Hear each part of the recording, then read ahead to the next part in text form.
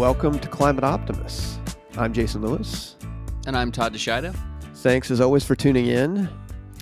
We turn this week to a topic that some of you have asked about in the past. Rooftop solar has been growing exponentially in markets around the world. With that growth comes a number of natural questions like, what's the role that it can play in helping us get to net zero, or how much does it cost? Today, we'll dig into those questions and others with renewable energy expert and friend of the podcast, Thomas Mills. Thomas, thanks again for making the time to join us on the show. Thanks for having me back, Jason, and good to talk to you, Todd. It's been a while. Yeah, man, I'm stoked. This is the first three-way interview we've done on the show, and I've been waiting for one of these, mainly for the fact that I've left all the work to you two, and I'm just going to do my best to make fun of you and try to trip you all up. I'm glad we're breaking new ground. This has been what I imagined my original role in this podcast to be, and I'm finally glad that we've arrived. I think, Thomas, the last time we talked was the podcast we did before the Global Climate Summit, COP26. And, I think even in the months since then, we're still waiting for countries to put forth some real climate targets, Australia being one. So, wanted to ask you, are you having any progress with Mr. Morrison, bringing him over from the dark side?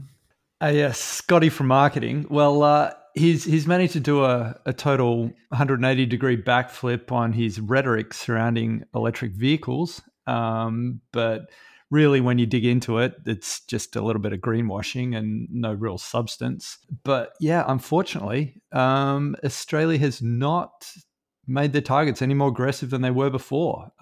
We went over there and we basically released a whole heap of hot air. So I think what it's going to come down to is the states and individuals in Australia picking up the tab and providing the leadership on the issue, because it's definitely not coming from the man at the top. That doesn't sound drastically different from the U.S. As you know, we've been waiting here for federal climate action for, multiple decades. And thankfully, we've got states and municipalities that have been trying to pick up the slack. Well, let's pivot from there to this week's Reason for Hope. The Dutch branch of the international nonprofit Friends of the Earth won a landmark case back in 2021 against Shell that requires them to cut their emissions 45% over the next 10 years. Well, now they've set their sights on 30 multinational companies that have legal bases in the Netherlands and sent them a letter calling on them to cut their emissions by the same amount by 2030 and to produce plans that show how they're going to get there. They're giving these companies till mid-April to produce these plans, with the implication that, if they don't, that Friends of the Earth is willing to mount the same sort of legal challenge they did against Shell. And, while legal battles take time, it's exciting to see a nonprofit that's taking these big conglomerates to task over the kind of climate pledges they should already have in place. And I think just as importantly, hopefully it gets the ball rolling elsewhere in the world, where more of these lawsuits drive other companies to do the right thing. Yeah, I mean, I hate to think it all has to be solved in the courts, but if that proves to be the vehicle that gets us there, then so be it. I think at this point, it needs to be an all of the above solution. So we need to be working on legislation and at the same time, pressing these companies that don't want to step up to the plate in the legal system. Before we hammer Thomas with a lot of hard questions on solar, I thought it might be good to give some, high-level context on the rooftop solar market. So, folks remember we had an episode early in the podcast focused on, utility scale solar. This, when we're talking about rooftop, are strictly panels that are, as would indicate, mounted to the roof of a home or of a business. And within the U.S., the total installed capacity as of 2021 is up to now 22 gigawatts, which probably doesn't mean a lot to people, but translates to about 4.2 million homes, which is pretty exciting. In 2021 alone, installations exceeded 1 gigawatt, or about 190,000 homes. So if you look back over the past 10 years, rooftop solar in the US has really started to grow quickly. By 2030, it's estimated that about 13.5% of all US homes will have solar. Thomas, what's the situation like in Australia today? I think things are still improving, but we've definitely got the jump on you guys. We're looking at about 30% penetration. 30% of homes in Australia have solar panels installed, but a lot of that was also early days with smaller systems. But now, like, we're typically seeing 6 to 8 kilowatt type systems going up on houses, which really starts making a difference. So that's impressive, Thomas. So I guess for context, when we're talking, 2 kilowatts or 6 or 8, what does an average home need to sort of offset their energy costs over the course of a year? It's a little difficult, actually, because it depends a bit on what the feed-in tariff situation is. Whether you're getting paid the wholesale price for feed-in is now more common in Australia, or you're getting paid a full net metered rate where you're getting paid the same amount that you're paying for electricity you draw down from the grid. So, look, it varies greatly. But in my situation, I have 12.8 kilowatts of solar panels on my house. In reality, the vast majority of that, 90% of it, is exported right now. It's my little piece that I do for the planet. And we appreciate that. I mean, neither Todd or I have rooftop solar, so we're counting on you to offset our energy. Yeah, somebody's got to do it. But on a typical house these days, you're going to see there is somewhere around that 6 to 8 kilowatt mark. It's not uncommon, and especially like if you're going to buy an electric car in the future or something like that, then it probably pays to put in a little bit more than you expect that you'll be using, because the average electric car is going to push up household electricity consumption by maybe 30% or more. That's a great point. So it sounds like at the end of the day, when we're talking about, trying to offset our energy use as individual homeowners, it really does vary. They're obviously, pretty sophisticated tools these days. And so as people look at potentially adding solar, you have that opportunity to take into account, all the variables and to be able to, look at potentially your future usage and, whether you plan to buy an electric car and then size your system accordingly.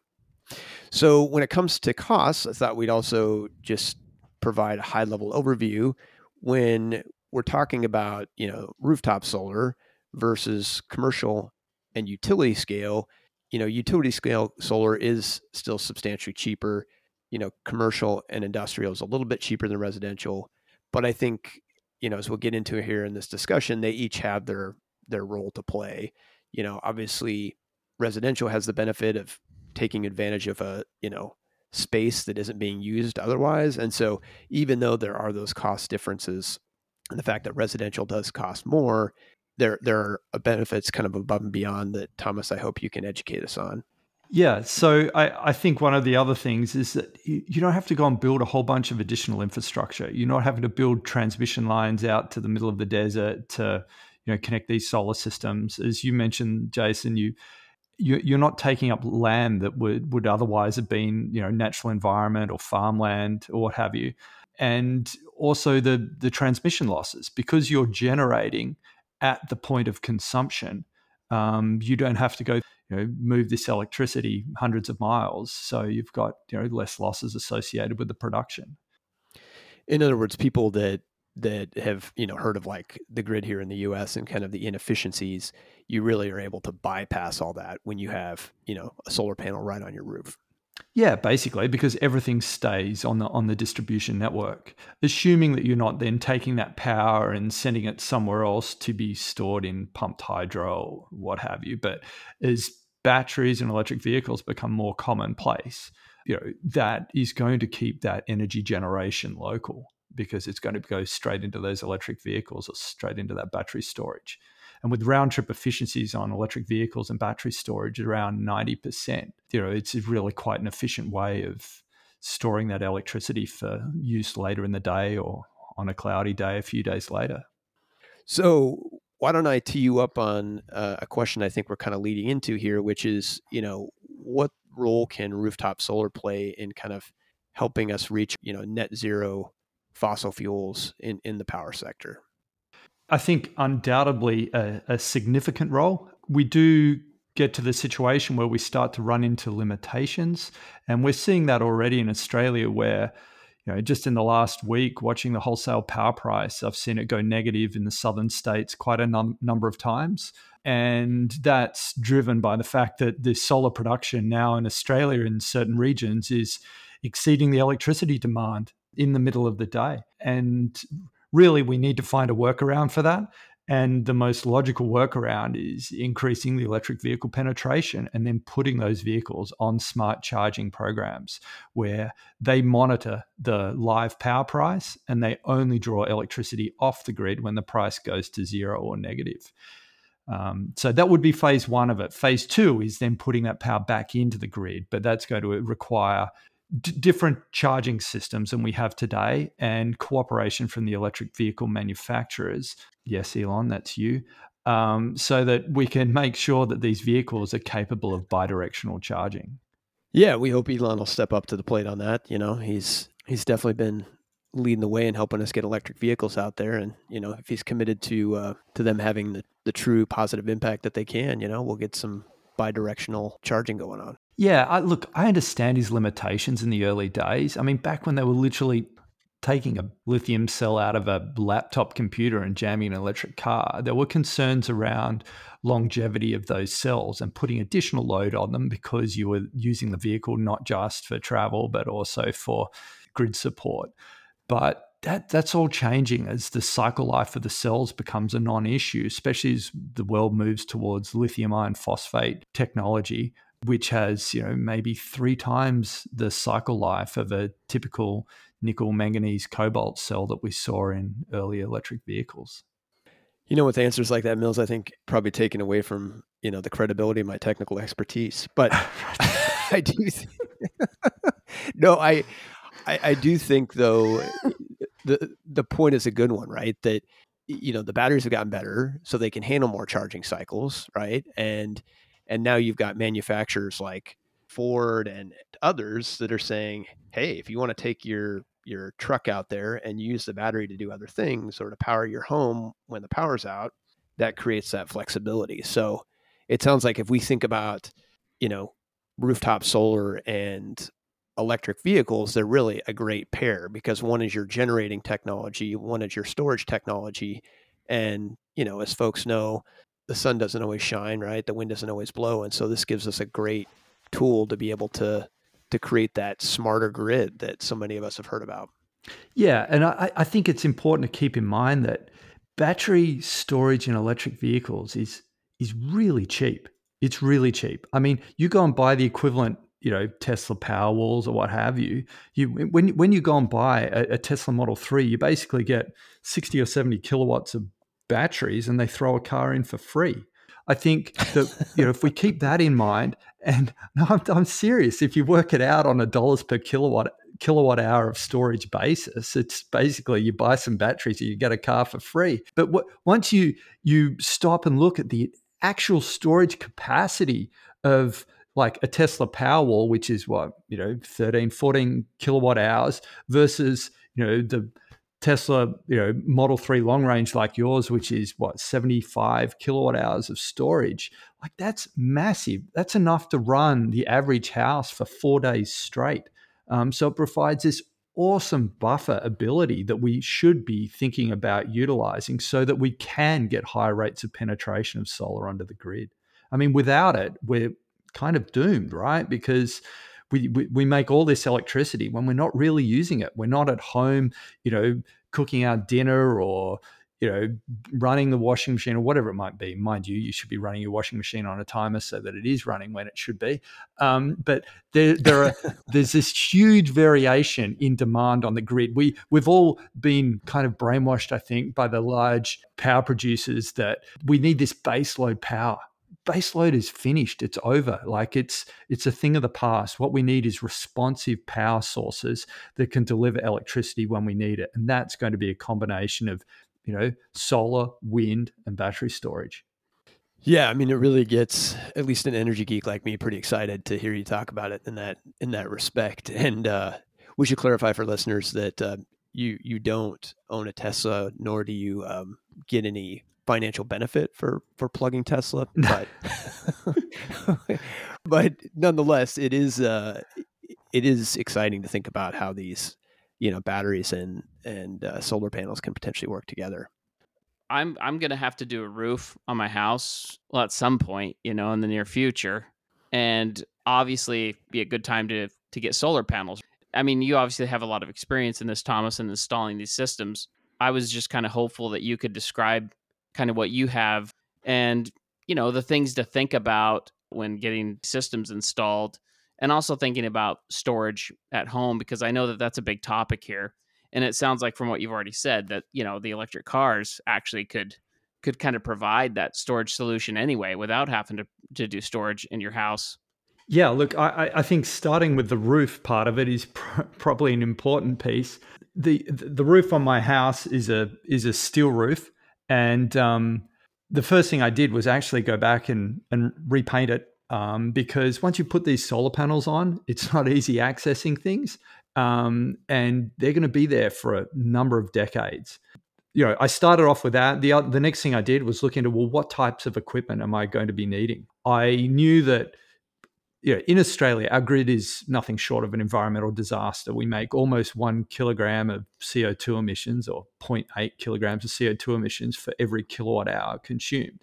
So frankly, it was in my best interest, or in the world's best interest, that I put as many kilowatt hours as possible back into the grid. We have the benefit in Tasmania that we have a large hydroelectric system. So that acts as the battery. And that is the reason why I didn't do a battery at the same time, because basically we just need to turn a tap on during those peaking periods. But, for the rest of the time, we can be making that electricity using solar and saving that water for when we need it.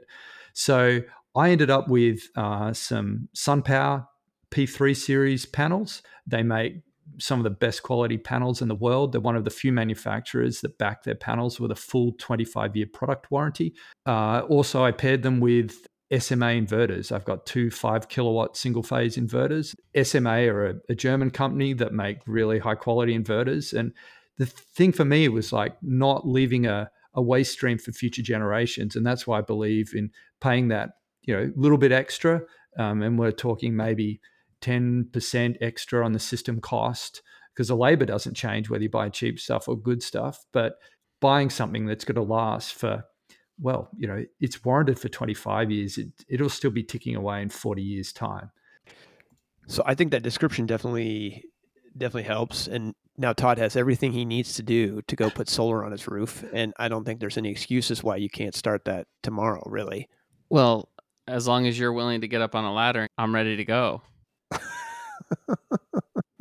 I'll just go grab my ladder and safety harness, and I'll be over. So for those who aren't taking copious amount of notes while they're listening to this podcast, wanted to highlight that there are a number of great sites out there that make the whole process of navigating the purchase and installation of solar much easier. One of the ones we'd like to recommend for those here in the US is EnergySage.com. It's both an educational resource as well as a quote tool where you can plug in your zip code and pull up quotes from houses in your neighborhood that have put solar on and see things like the payback period, how they financed it, what kind of energy savings you get. So check that out. We'll have a link to it on our website as well. With that in mind, Thomas, in addition to the size of the system that we talked about, assessing for whether you're going to be purchasing an electric car and, the importance of having quality panels, what are sort of the other variables that folks need to consider when they're thinking about rooftop solar installation? Yeah, look, apart from the roof type, as we discussed earlier, I think, making sure you've got a suitable layout is probably important, and, adequate roof space. So, normally we always think, well, in Australia, north-facing roof, in the US, south-facing roof, but there's a lot actually to be said for having solar panels on east and west faces as well, mainly because that's when we're typically at home, right? First thing in the morning, late in the afternoon, utilizing that electricity. And if you look at it from a total annual energy yield, a typical pitched north-facing roof might produce about 15% more than an east and west-facing setup. So it's not all lost. It does mean that you may be, your winter performance mightn't be quite as good, because that's when, in your case, you really want to have those panels facing towards the south. But you might have a big air conditioning load in the summer, and that's where a west-facing setup is going to be really beneficial. So don't stress it too much if you haven't got perfect sun-facing roof. It's not the end of the world. The other thing is that pitch levels on roof. If the roof gets too flat, you've got the risk of dirt and debris build up on the panels, and that will mean that you're probably going to have to clean them a couple of times a year. Once you start getting over about that 15-degree mark, the panel should, in most climates, end up self-cleaning, and you shouldn't have to worry too much about it. There will always be a little bit of debris on them, but it'll be a couple of % impact on the production.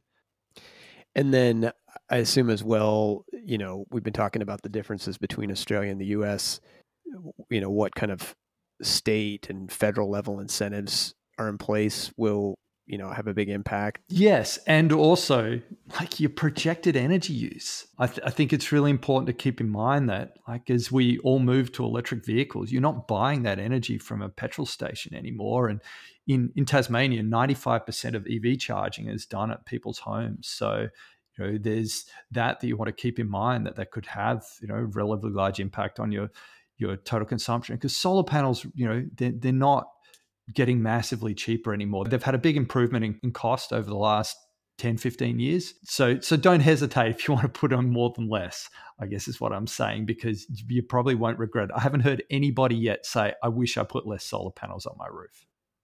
Well, that's good to know.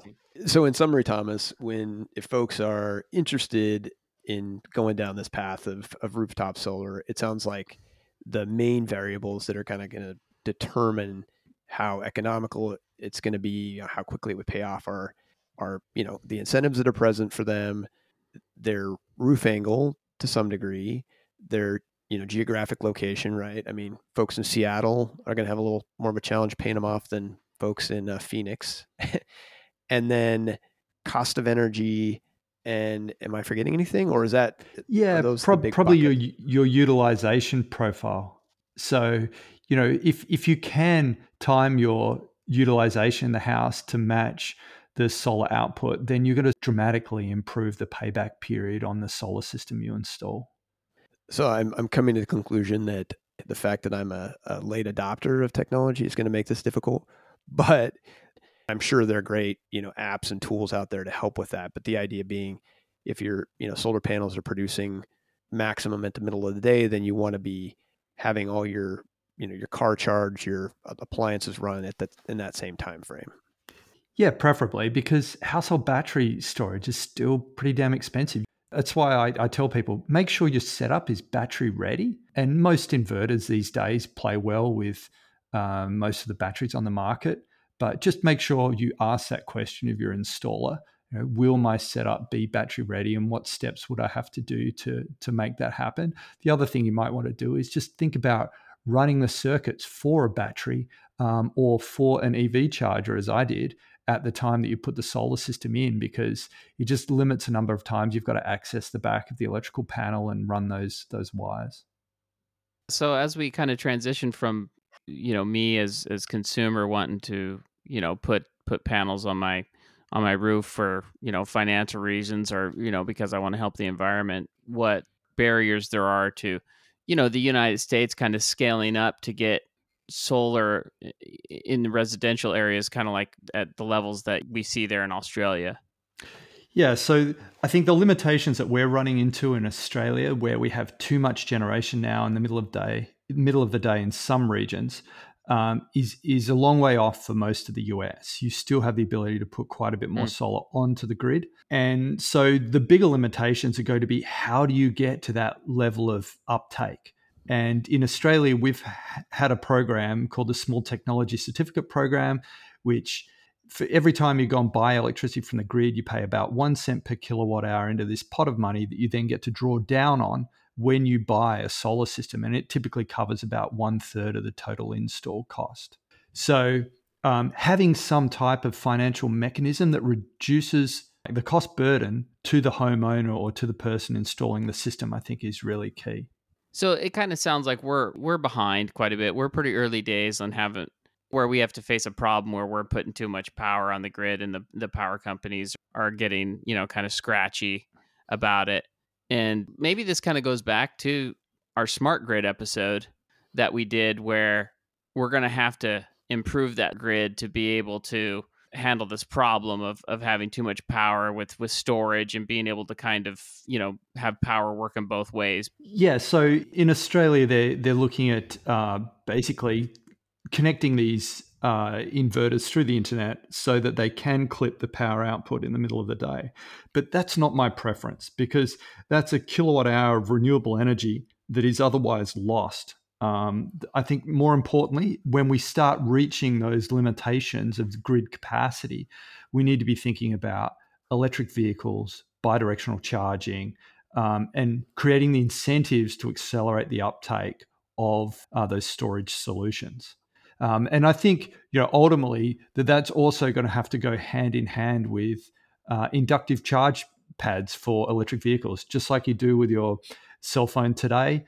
We need to be rolling out these inductive charge pads that are under development right now. They're very close to commercialization. I think there will be one vehicle this year rolled out with inductive charge pads, but the majority of people don't really care about like the peaks and troughs in the grid. That's for the geeks to worry about. So having a system where they get financially rewarded, but it's seamless for them. They don't have to worry about plugging their car in when they get to work. They just drive to work, they park their car over the top of an inductive charge pad, and it monitors the grid price, and it puts electricity into that vehicle when there's excess solar on the grid. So it doesn't matter whether you're at home or at work or wherever you are, whenever your vehicle's parked and it's plugged in, i.e., over the top of one of these inductive charge pads, it smarts, along with the grid smarts, organizes a system that results in the grid operating at a level that is sustainable. I know residential solar installations have been growing, but it sounds like there may be more opportunity to improve those incentive structures, especially for folks who are maybe more in that lower to moderate income space where, a nice tax credit doesn't really matter if you don't have the tax appetite in the first place. Yeah, I think in the early days, it's about making it accessible to everybody. And if that's with the provision of low interest loans or some other type of mechanism to get the capital cost of this down. Because at the end of the day, you can think, well, do I pay off a loan on a solar system, or do I keep paying to my utility? At the end of paying off, it might take you, say, 8 years to pay off the solar system on your house. But at the end of the 8 years, you've got a system that's probably good for another couple of decades of operation, assuming you bought quality gear. Yeah, I mean, there's definitely another benefit to all this aside from decarbonizing, and that is for those folks that are more on the lower income side of things and where energy makes up a bigger chunk of their day-to-day costs, having the right solar incentives in place could really make them more financially independent in the long run. I know in the US, there's sort of a patchwork of incentives, and some states have probably already got this dialed, but at a macro level, it is really important to make sure there's either access to capital at low interest rates or, incentives that bring the costs down enough that, these folks who maybe don't have the money but could really benefit from rooftop solar are able to. Yeah, and that it goes to renters as well. Like it's tough. There's a lot of people renting that, or who are mobile. They could maybe even afford to install solar, but there's not the mechanism right now in most jurisdictions to allow them to go and put solar on these rental properties. And it helps keep a renter because it keeps their costs down, and they love that, right? Yeah, I guess it's green, and they can feel better about it that way, and it saves costs. I mean, it sounds like if back in the day, I would have had PV panels when Todd was, renting a room, that would have translated into more beer money and, him staying longer. I mean, it would have made a sea change difference. In those days, that would have been really important. Now we're at the age it's hard to get somebody to come over and drink beer, even if you give it away. All right.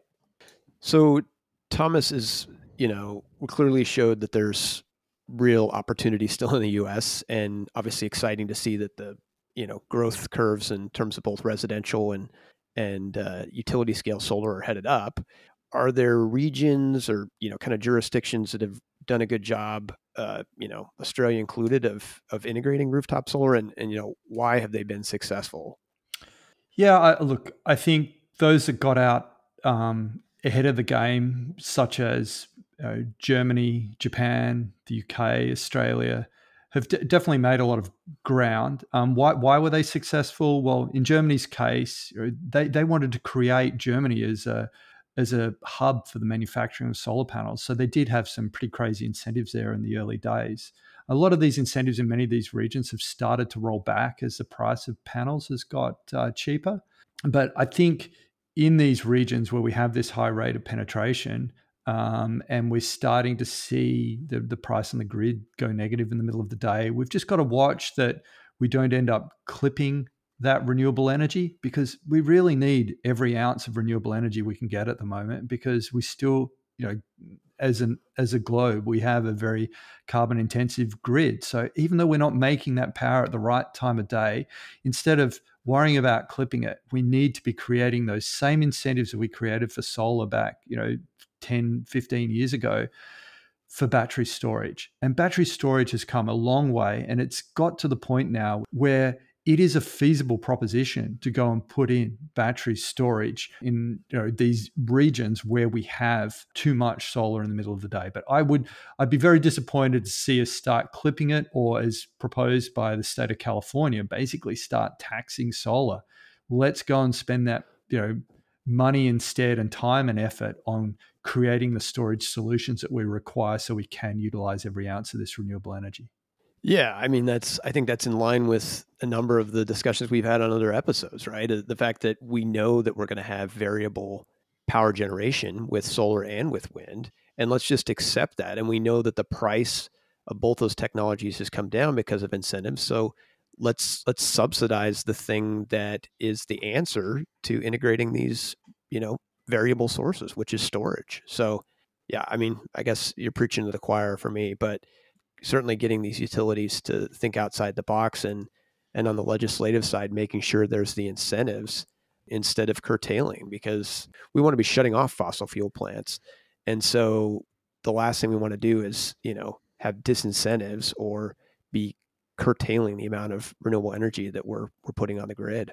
So now that I got all fired up about, utilities needing to adapt, and the fact that, we should be subsidizing storage, no longer fossil fuels. Let's move to, the question we always ask, which is, what can each of us do individually? And I think for this week, the first thing we want to ask folks to do here in the US is to go check out what, the potential cost for solar would be in your area, via Energy Sage. And we'll have the link to their website in our show notes. I think the second opportunity, which, I know feels like a broken record, is for us to call on the U.S. Senate to pass the climate provisions of Build Back Better. We know things got stalled around the holidays when our friend Mr. Manchin gave us coal in our stocking by telling us that, he wasn't going to back the bill. But hey, it's a new year, and if we can scale things back and get these climate provisions across the finish line, it could have a huge impact. And, solar is one of those places. I mean, the Solar Energy Industries Association projects that, solar deployment could increase, 30% over the next 5 years if we can get that passed. So definitely worth all of us to make a call to our senators to help push for that. And we'll have talking points on our website as well. So I think we've covered solar in decent detail. I'm sure there's things we've missed and questions that are unanswered. So as always, ping us on our website if you have any. And Thomas has agreed to provide individual responses to anyone who asks questions.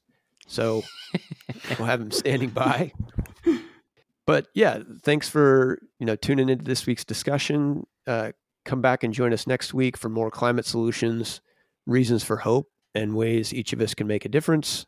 Climate Optimists is made possible by Climate Stewards Collective. You can find us on the web at climateoptimist.co. That's climateoptimist.co. And don't forget to follow us on social at Climate Optimist Podcast.